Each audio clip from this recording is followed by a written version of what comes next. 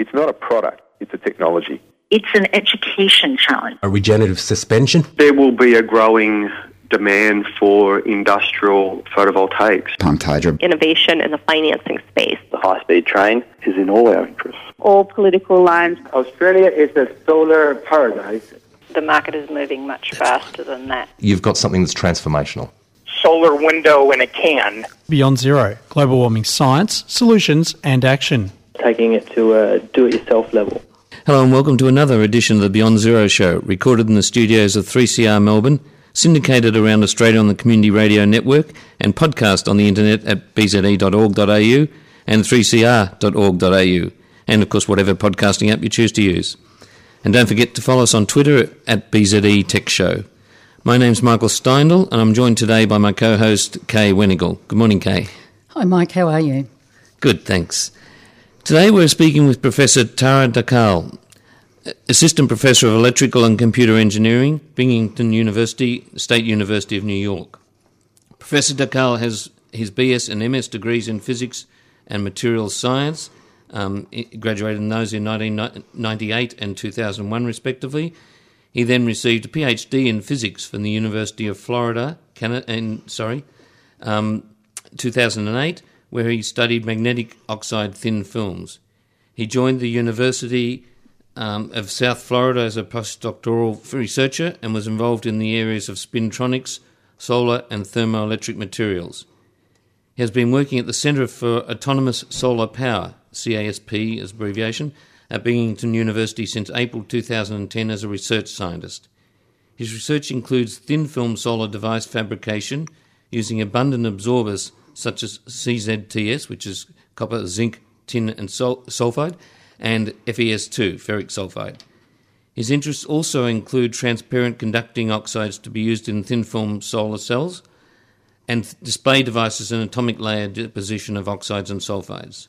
Dr. Dakkal has published more than 40 peer-reviewed journal articles. Today we'll be discussing his latest report on how to make better solar cells. Welcome, Professor Dakkal. Can you hear us today? Yes, I can hear you. Thank you. Thank you for having me. No, we really appreciate you and staying back. Can you start by telling us initially how you became interested in climate science and your journey that led to where you are in your PhD? Well, actually, my interest was in physics.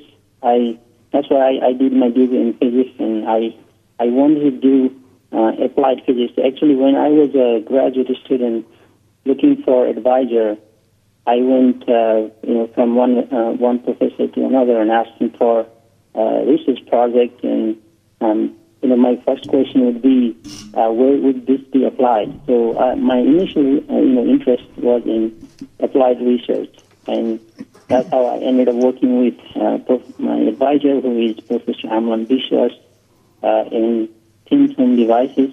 And as you said in the introduction, nicely, that my research was in magnetic oxide, and it is very complicated system. Magnetism has been so advanced. There's a saying that they say in the field of magnetism is more advanced in industry than in academics. That's what they say. So it's very complex, and sometimes I felt a little lost in the complex magnetic oxide systems. And as the solar came forward, I was looking for some opportunity to work on solar. And my postdoc at the University of South Florida had to do, in part, had to do with solar, and in part had to do with magnetism. So I took that position. And eventually, when I came from University of South Florida to New York at this university, at Binghamton University, my sole research was in solar and different layers that come into a solar cell.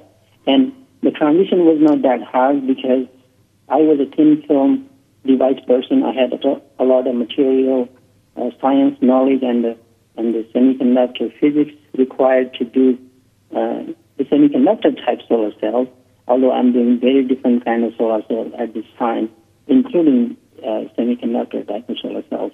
Mm-hmm. So the transition wasn't hard, and is after I joined solar, I have been really happy, and then the thing is when in solar we have a goal set. I can see my goal and I can do research, try to get to that goal. And the goal is to make solar cell with lower cost, and it has, the impact. I know how to tell you the impact. Yes, Kay's going to ask you about that in a minute because that's a big emphasis. Yes. So it sounds like you've been doing a fair bit of work in... And then applied physics, and eventually I came to the solar. And it sounds like you've been concentrating the research on thin film solar cells, which is fantastic. Can you tell us a little bit about the Centre for Autonomous Solar Power at Binghamton University and the type of research that it does cover? Yes, sure, thank you. Actually, the Centre for Autonomous Solar Power was established, I came here in 2010, I believe it was in 2009 or so. The name autonomous comes, from the fact that we want autonomous power generation. So we have a strong solar research going on, which I am leading that part, and we also have professors working on supercapacitors and thin film batteries. So the idea was... Sorry, did you say thin film batteries then? Was that thin film batteries you mentioned? Yes, thin film batteries and actually more emphasis on supercapacitors. So, and supercapacitors. Energy storage, yes. And so the idea is to come up with a technology, the thin film solar technology, which uses cost-abundant materials and as well as non-toxic materials, and then you have supercapacitors. So, and these two devices, you integrate these two devices to make an autonomous device that produces power, that provides power at any time. So that's how the name is, the Center for Autonomous Solar Power, and we're still working towards that goal. Mm-hmm. In your article in the Conversation recently, you mentioned that the global demand for energy by 2050 is estimated to be about 30 terawatts. And you also said that the sun covers us with 120,000 terawatts at any one instant. But at the moment, we're actually only using 1% of our electrical power for PV, aren't we? Can you explain why we aren't using more of this free energy? Well, I think, why we are not using more, one of the reasons is we don't have much support in terms of, the research in solar energy. Another fact is that general public is not very much engaged. I think that has to take part, and people have to push government to provide more research funds. So just to give you a perspective, probably you have heard about it in the U.S. alone. The amount of money that is spent during Halloween is, I have read it, it's $7 billion, and out of the $7 billion, $2 billion is used for decoration and costume. And out of the $2 billion, $350 million is used for costume for pet animals. So, I'm not saying that's a bad thing, but that's the same amount. $350 million is the amount that is spent in solar energy research grants. So, puts it in perspective, doesn't it? Yeah. So more research grants should be provided. One, another is that people have to be engaged. People have to make probably a little bit of sacrifice. But again, it all comes down. Everybody has their own situation. It all comes down to the economics of it. I think that the key point, the holy grail of this is the cost of the solar cell, which has to go down. It is going down, actually. It is going down. The trend is showing that we have... Actually, there was a roadmap study from professors from Stanford and UC Berkeley. They predicted that by 2050, I can talk only about the U.S., by 2050, it is possible that all the power sources, the electricity, transportation, heating, cooling, and industry power, that can be provided by renewable source only by 2050 in the U.S. So that's a very good sign. I mean, the predictions are made based on what is the trend right now. So, and out of that, I mean, the renewable energy, 45% of the renewable energy, which consists of water, wind, and sunlight mainly. Of course, there is geothermal, there is tidal wave powers, but mainly water, wind, and solar. It's called WWS. So renewable can provide all the power required in the U.S. by 2050, and out of that renewable, 45% can be provided by sunlight. So the trend is good. More has to be done, and the prediction is that by 2050, it is in fact possible. Dr. Dikal, this is the BZE program, which stands for Beyond Zero Emissions. It's an Australian think tank that has done world-leading research on trying to get to zero emissions within 10 years. You're talking about 2050, but we believe we need to get there much faster, as I no doubt you do. So we're looking. You're saying we need investment. It's a very fuzzy phone line, but I think you were saying something like $7 billion was invested in Halloween, but you're only getting something like $350 million invested in solar, and we need to do a lot more, both in your country and ours. At the moment, I think your article is quoting solar cells as somewhere around the $3 per watt to install. I know in Australia a good quality install is around $2, and some of the bargain ones are nearer $1 a watt, but that's with the benefit of government subsidy. I haven't worked out what that comes up to, but it's obviously going to be somewhere closer to your $3 a watt. You're trying to get this down to under $1 a watt, and how quickly do you think that might happen? Well, I would say that's a tough question. Yes, sorry. I think it has to do with that. I don't know if I can give you the number, but I think I can at least tell you that how quickly it can happen depends on how much innovation can be done, how much investment can be done into this. We have a new type of solar cell known as perovskite, which I'm sure you guys know. So perovskites you're talking about? Yeah, the perovskite-based solar cells have some really very high efficiency, and the issue with the perovskite is the lead and also the stability of it. But again, the encouraging thing is, of course, it has lead in it, and it has organic components which do not last too long. But the fact that this type of structure has shown such a high efficiency in a short period of time, it opens more avenues to try different things within the same structure. So people, including myself, we are trying, lead-free-based materials, organic, and also organic-free perovskite structures. So more innovation is required. For more innovation, again, more research expenditure from the government side is required. For that, people have to be engaged, and people have to make a little bit of sacrifice, which is a lot to ask for. So eventually it comes down to innovation and low cost. Yeah, as it usually does. For those of us who have just joined us, very tough question. You're listening to.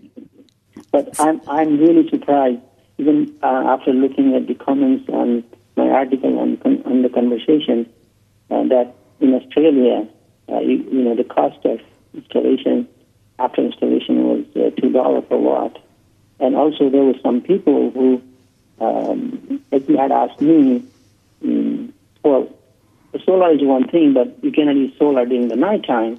So, and now it comes down to energy storage. Can you have, I think the price was around $200 kilowatt hour. Can you have that kind of battery, that kind of storage device, 200 kilowatt per hour? Yeah. Again, that 200 kilowatt hour is already available as a separate piece of. Yeah, and it's a pretty reasonable figure for people to work with at the moment. You're listening to the Beyond Zero Emissions show on 3CR, and we're with Professor Dekal talking about the development of cost-effective thin-film solar films at the centre of the Autonomous Solar Power at Binghamton University. You are currently investigating ways to make the thin-film solar cells using those materials that are abundant and non-toxic and reliable and highly efficient and cost-effective to manufacture. That's actually quite a tall ask, I would imagine. But you've already identified two materials that have a great potential as solar absorbers: pyrite, which is also known as fool's gold, and the copper zinc tin sulfide. How are these solar absorbers different to those that are used currently, or as you say, the first generation solar cells? As you say, the pyrite and CGTs in terms of the material properties and the abundance and the cost of the material, these two materials are very promising. However, pyrite, which actually contains iron and sulfur, whenever there is a sulfur likes to be in different form. So it is the reliability of the material, the stability that the material stays in the pyrite form is the biggest challenge. Getting it stable is the biggest challenge, you're saying? Can you say the question again? Getting it stable is the biggest challenge due to the sulfides, is that what you're saying? Yes.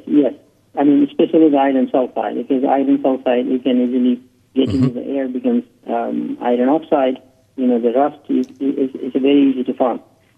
Plus, there are other more fundamental issues, such as these. One of the most fundamental issues is the surface state.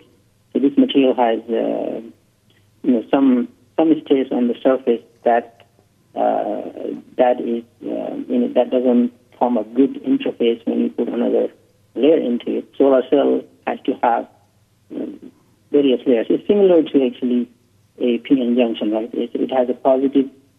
Iron pyrite is a positive material, you need a negative material. So when it forms an interface because of the defect states on the surface, it's very hard to remove. That's the biggest challenge in terms of physics point of view, but in terms of reliability also the material it easily forms into other phases. Iron and sulfur, they love to be in so many different phases. So that's the challenge with pyrite, so we haven't been able to make a device. But with the CGTS, which is, again, copper, zinc, tin sulfide, we have made good progress. And the reason is that the CGTS system is similar to SIG system, which already has around 22-23% record efficiency and is available commercially. But the SIG system has indium and gallium, which are, again, not cost effective. Also, gallium has a toxicity issue with it. So CGTS is ideal. We have made progress, and we don't expect that.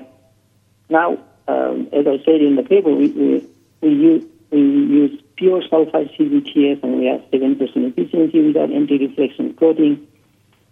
And we are expecting that we will slowly move from 7 to 10 to 11, 12. We are looking for something, something like quantum leap in terms of device performance. So right now our approach is how to understand the material, what are the issues, and what maybe nobody has looked at the other layers that come into this, that complement CGTS to form a solar cell. So we are hoping that we'll have a quantum leap from 7 to 10% to eventually beyond 15%. Okay. This line is very poor. Just for the listeners, you're looking at the copper, zinc, tin sulfide options. You've already got 7%, and you're hoping for a quantum leap up to somewhere perhaps as high as 12% in the near future. Okay. Was that 12% that you said, or 20%? I wasn't sure. Would you mind repeating that question again? I'm having a hard time to hear. Yes, it is a poor line, isn't it? I was just wondering, when you said you're expecting a quantum leap, are you talking from getting from 7% to 12% or 20%? Okay. I mean, the 7% is again, it's a lab level efficiency using tools here and there. I think if we had the industry, let's say this same recipe we have, if you use the same recipe, probably this is already 9% in clean environment. And if you add anti-reflection coating to it, we are assuming our device is already 10%. So now from 10%, right now our focus has been not to look into the CGPS itself. It's, again, this material is multi-componentized. It loves to be, its natural state is with a lot of defects. So that's a challenge in itself, but there are two schools of thought in it.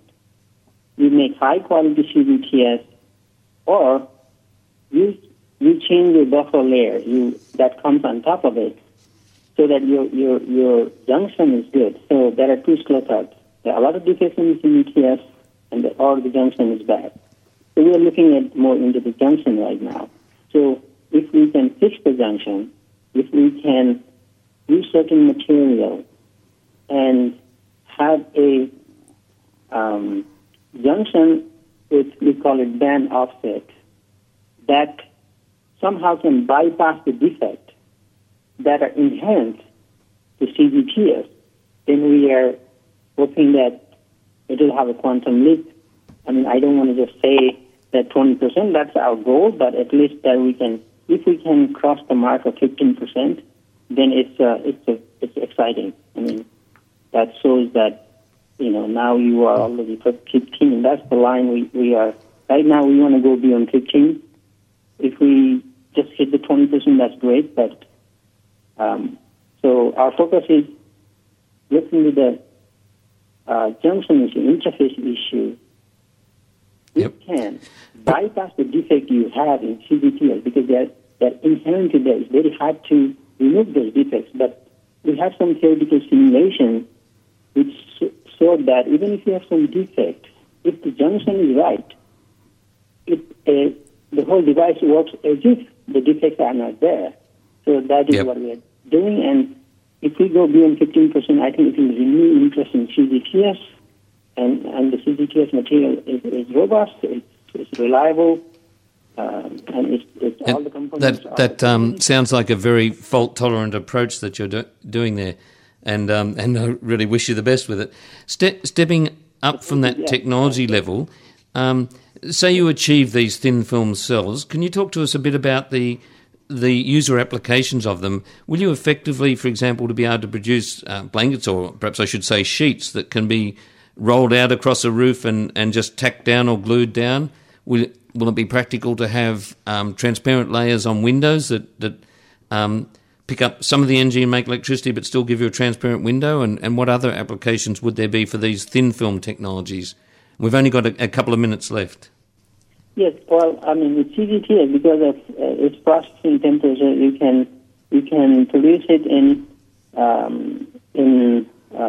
plastic, not exactly plastic. You can at least produce in Kapton substrates. You can also produce in, right now we have, flexible glass from Corning, which we are actually working side by side.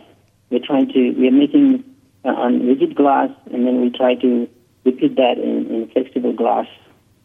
So definitely this material can be grown flexibly on flexible glass or stainless steel foils, and possibly in Kapton, which is a little bit of challenge. And the good thing is, in Binghamton University, we have another center known as CAM, which is a Center for Advanced Manufacturing. I don't know what the other M stands for. It's for Center for Advanced Micromanufacturing. So we have roll-to-roll facilities in CAM, which is actually one of the kind in the world.